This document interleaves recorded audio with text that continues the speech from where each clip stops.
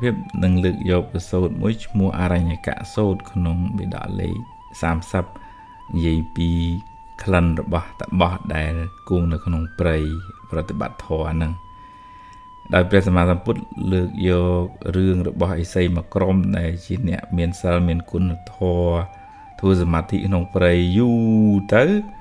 ធ្វើឲ្យសកទេវរាជនិងវេបចិត្តអសរិនអសលជា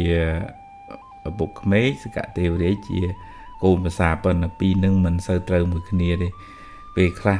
ច្បាំងគ្នាពេលខ្លះដើរជាមួយគ្នាប៉ុន្តែពេលនេះដើរមួយគ្នាទៅជិតដល់កន្លែងសំណាក់របស់លោកតាឥសីអសលវេបចិត្តអសរិននឹងរៀងចង្អេងចង្អាងមិនដោះស្បែកជើងមិនដោះដាវអីទេពាក់ស្រោចខ្លួនទៅជួបតបឥសីចំណែកសកទេវរាជជាកូនប្រសាណាដោះគ្រឿងអលង្ការដោះបែកជើងដោះអីដាវអីទុកឲ្យទេវបុត្រ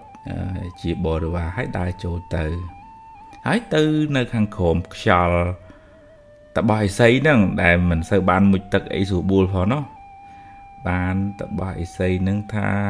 ព្រះអង្គគុំនៅក្រោមខ្យល់របស់ពួកយើងអីក្លិនអត់ល្អឯងយើង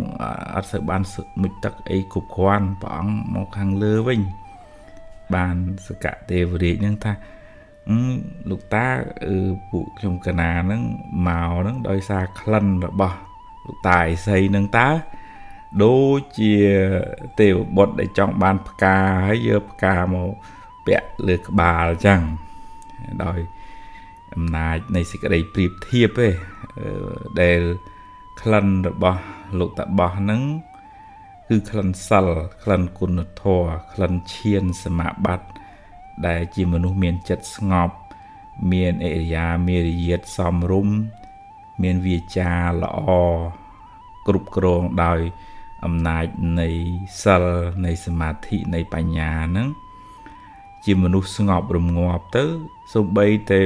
ប្រអិនស្ដេចនៃទេវតាហ្នឹងក៏បង្អោនចិត្តគោរពចំពោះលោកតាបោះហ្នឹងដែរដោយសារជំនាន់ហ្នឹងពុទ្ធមិនទាន់បានត្រាស់អញ្ចឹងតាបោះហ្នឹងឯងជាអ្នកដែល